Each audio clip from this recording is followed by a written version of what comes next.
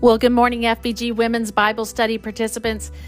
We are so excited that technology is allowing us to bring you the last 4 teaching sessions of our Colossians Bible study.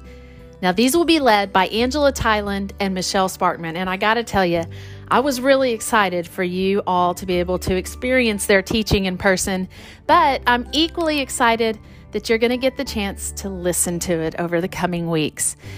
I do not have to tell you all that now is more important than ever that we are plugged into God's Word together while He was strengthening and renewing His church. Let's make a commitment each and every day to perk our ears so that we are intensely attuned to what our God is saying. Okay, no more yapping from me. Let's head right into the teaching of Colossians 3:18 through 4:1 with Angela Tyland.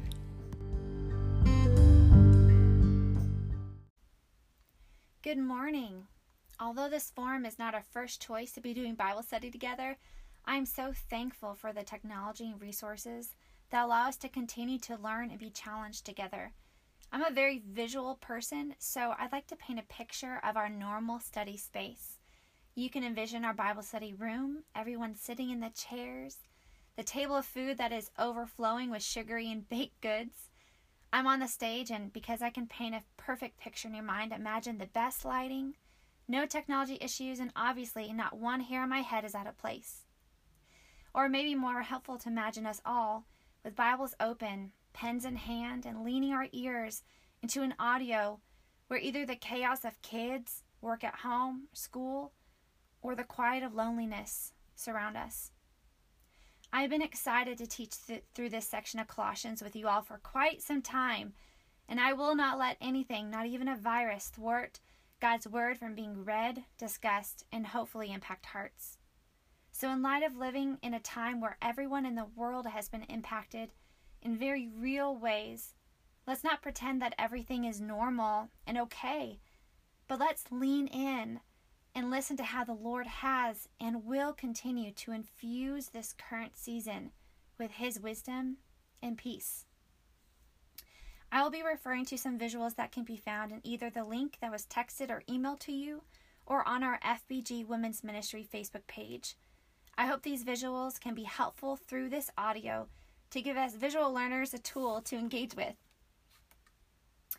Our text in Colossians this week picks up from the context that we are a new creation and can live freely as such, and in everything we do, we ought to do it in the Lord's strength and for His glory.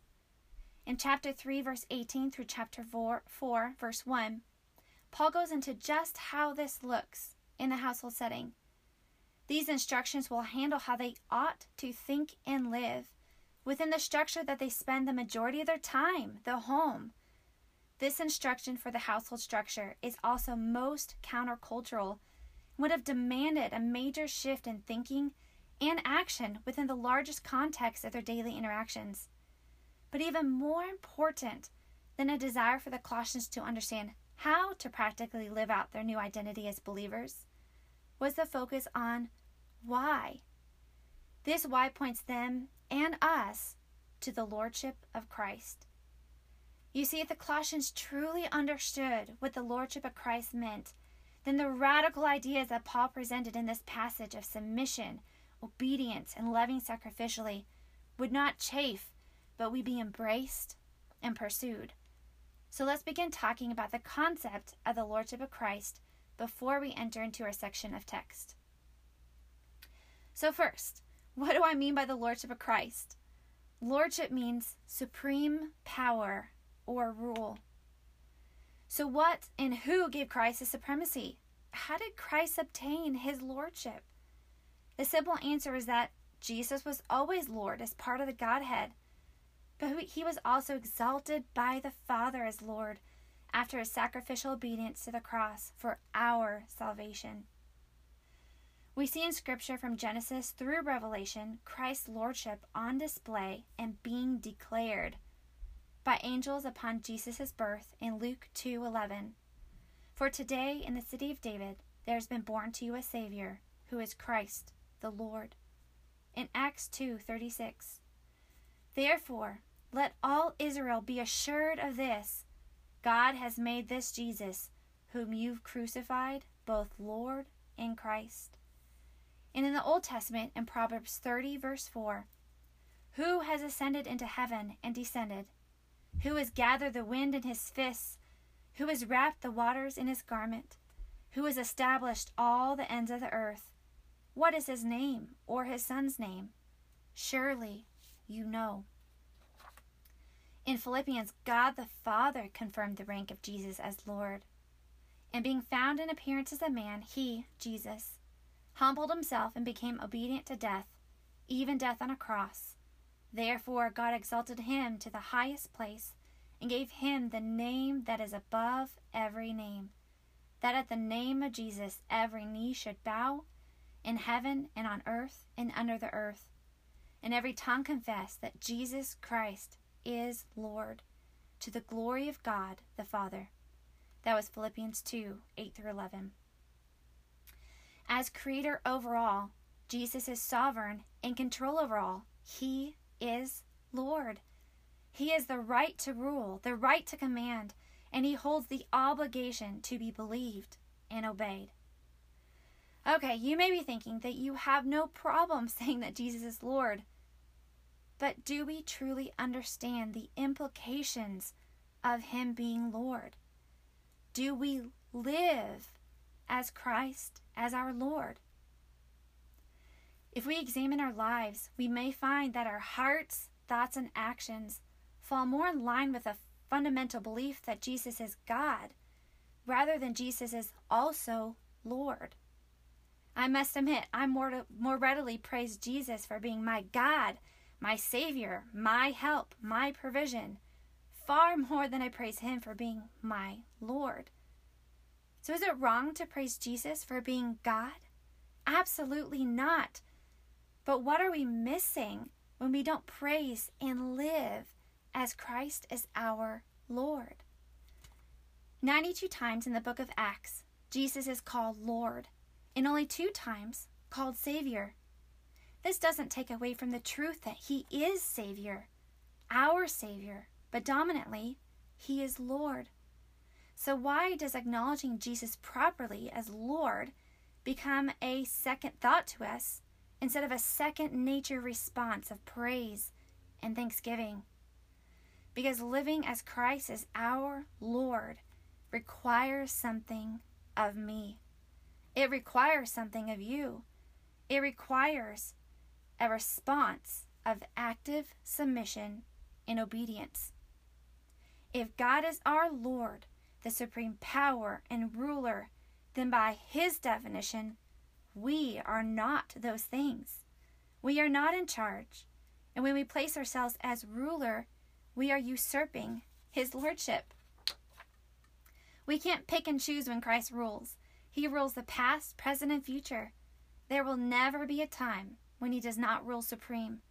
The concept of submission and obedience really has a bad reputation, but they're actually very beautiful if placed in something trusted. Our family went to Germany a couple of summers ago, and we got to see the Neuschwanstein Castle built by King Ludwig II. It's the same castle that inspired Walt Disney to create the Magic Kingdom castle. Part of the tour included a bus ride to a location that would give us tourists the best view of the castle and a perfect location to take the picture. You know, the perfect family picture that will be used in all of Christmas cards and will be surely looked upon for years and years and years to come. But if we wanted our perfect family picture, we would need to walk across the Marienbrook Bridge. That bridge was suspended over a huge gorge, 300 feet above safe, solid ground. We had a choice to make. Do we trust in the structural integrity of this bridge and then decide to walk in that trust? Or do we miss out on what the bridge has to offer? Paul is calling the Colossians to step off the ledge of what they know and what culture demands and walk across a bridge towards their greatest joy and freedom. But they need to trust that God is Lord, creator of all, sustainer of all, in control of all, full of authentic and never-ending love. If they trust in God's good character, then they too can trust and obey what he calls them to do. So the call to submit and obey can be trusted and obeyed because the trustworthy God has called them and us to these things. Jesus offers us much joy as we daily align our hearts, thoughts, and actions to display the trust we have in Jesus' lordship. So now let's finally get into the text with the context of how the Colossians can, under Christ's lordship, live out a radical life that offers joy and freedom for themselves and to those around them. So let's read the text. We're in Colossians 3, verse 18 through chapter 4, verse 1. Wives, submit to your husbands as is fitting to the Lord. Husbands, love your wives, and do not be harsh with them. Children, obey your parents in everything, for this pleases the Lord. Fathers, do not provoke your children, lest they become discouraged. Bondservants, obey in everything those who are your earthly masters, not by way of eye service as people pleasers, but with sincerity of heart, fearing the Lord. Whatever you do, work heartily as for the Lord and not for men, knowing that from the Lord you will receive the inheritance as your reward. You are serving the Lord Christ. For the wrongdoer will be paid back for the wrong he has done, and there is no partiality. Masters, treat your bondservants justly and fairly, knowing that you also have a master in heaven. A believer's confession that Jesus is Lord of all must be manifested in their daily lives, especially in the household setting. Paul lays out this household structure for the Colossians in light of the Lord Christ's lordship. And we can see it all throughout the text. You can look at the chart on page number 8 to see the text divided up visually. So we can see it says, wives, submit to your husbands. Why? As is fitting to the Lord. Husbands, love your wives. How? Do not be harsh with them, and so on. Do you see how God is explaining his structure? He's giving us a why and a how. He's not required to do that. He's not required to do that. And it's out of his grace that we receive these additional words and reasoning. Paul knew that what he was writing flew in the face of tradition and also fleshly desires. Submit? I'd rather be my own boss, or at least inwardly resist and rebel. Love your wife? Wait. I'm supreme and she ought to serve me like I'm used to and tradition says.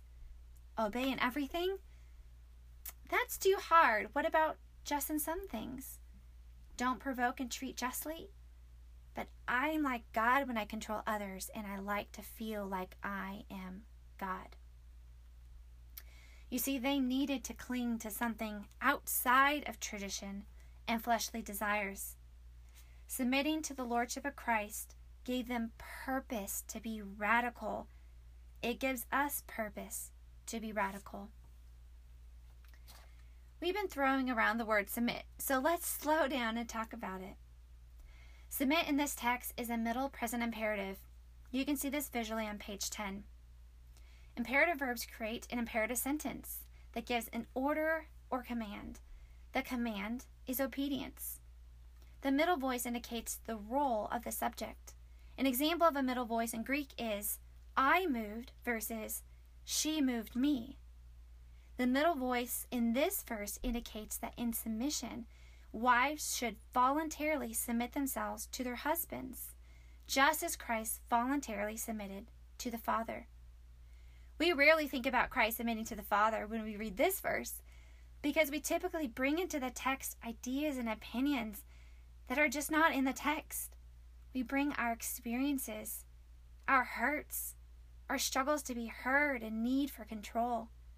Submission, by definition, does not remove personal choice.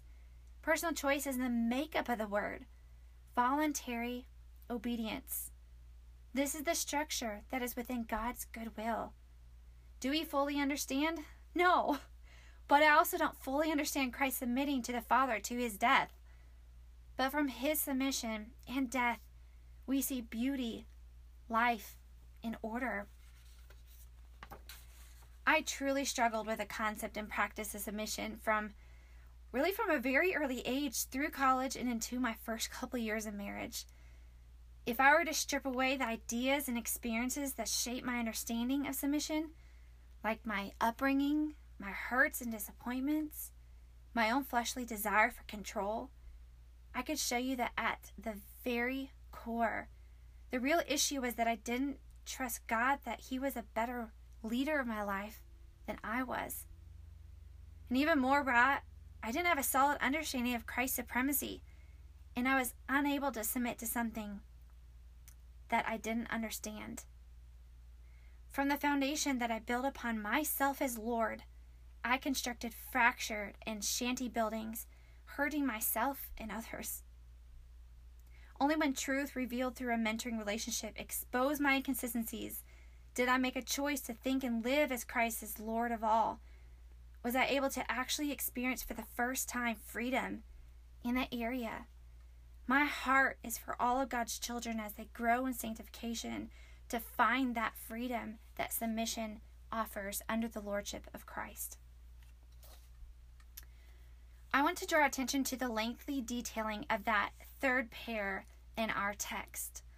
I don't want to blow past this just because we think that doesn't pertain to us. Our calling as Christ followers is to submit to Christ's lordship. So as we're looking at this concept of slavery that we see here in the text, it relates to us because if we confess Christ as Lord, this means we're also acknowledging that we are His slave. The Greek word used in this text is doulos.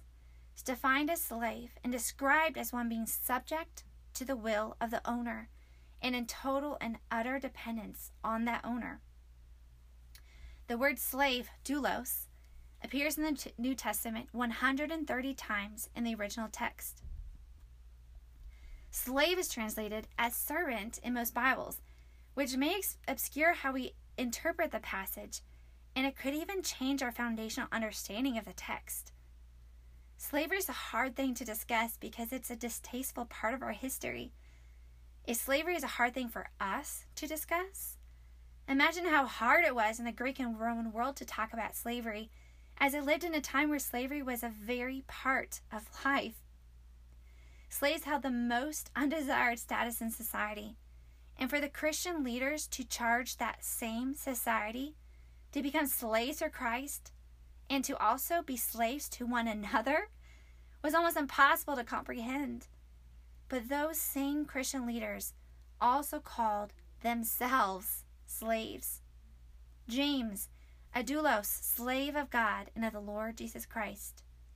Simon Peter, a doulos, slave and apostle of Jesus Christ. And Paul, for am I now seeking the approval of man or of God? Or am I trying to please man? If I were still trying to please man, I would not be a doulos, slave of Christ. You see, Paul understood that a slave lives to please his master only. Paul was not seeking to please man, but God alone. John MacArthur puts this so well. Being a slave to Christ Jesus is beyond any kind of slavery that anybody has ever known, because this master makes us sons and gives us all the right to His own sons. He adopts us into His family, calls us joint heirs with Christ, takes us to heaven where we rule and reign from His own throne. He pours out all the lavish riches of His possession forever and ever and ever for our own unmitigated joy and for His own glory. Who wouldn't want to be a slave under that master? What a joy to be a slave of Christ. Oh, John MacArthur just puts that perfectly.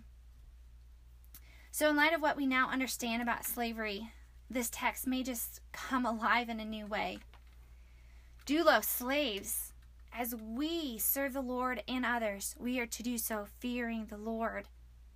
So what do I mean by fear the Lord? That sounds a little scary. No, to fear the Lord means that we're actually trusting in God's good lordship. That's not a scary thing at all. That's a sure thing. It's when we stand in awe of His authority. Doulos, slaves, we are to work heartily seeking to please God alone. Doulos, slaves. As we serve others, we are serving Jesus Christ. This passage is so very applicable to the Colossians and so very applicable to us. Finally, I want us to examine this final charge to masters. Masters, treat your bondservants justly and fairly, knowing that you also have a master in heaven. We have a master in heaven. He is called God. He is called Lord. When we have the desire to approach others in an unjust way, unforgiving, gossiping, with anger, wrath, malice, and slander, yes, those are all terms that we read about in the previous weeks of this study through Colossians. When we approach others in these ways, then we are living under our own lordship and not Christ's. Our Lord calls us into obedience for our greatest joy and to display His glory. We can't remain neutral. I'm going to say that again. We can't remain neutral. Either we place ourselves in submission under Christ, who is author of all, holy and worthy to be subject to, or we choose not to acknowledge Christ's lordship and we pretend to be Lord ourselves, which will have devastating effects both now and in the future. As we close, I want us to remember Paul's prayer to the Colossians in his opening of the letter. As Paul lays out his heart for the Colossians, my heart is for us to fully embrace the freedom and joy found in Christ's lordship. I wish to close with Paul's prayer over us today. Lord Jesus, I ask that we may be filled with the knowledge of your will in all spiritual wisdom and understanding, so as to walk in a manner worthy of you, Lord, fully pleasing to you, bearing fruit in every good work, and increasing in your knowledge, God, being strengthened with all power according to your glorious might, for all endurance and patience with joy. Amen.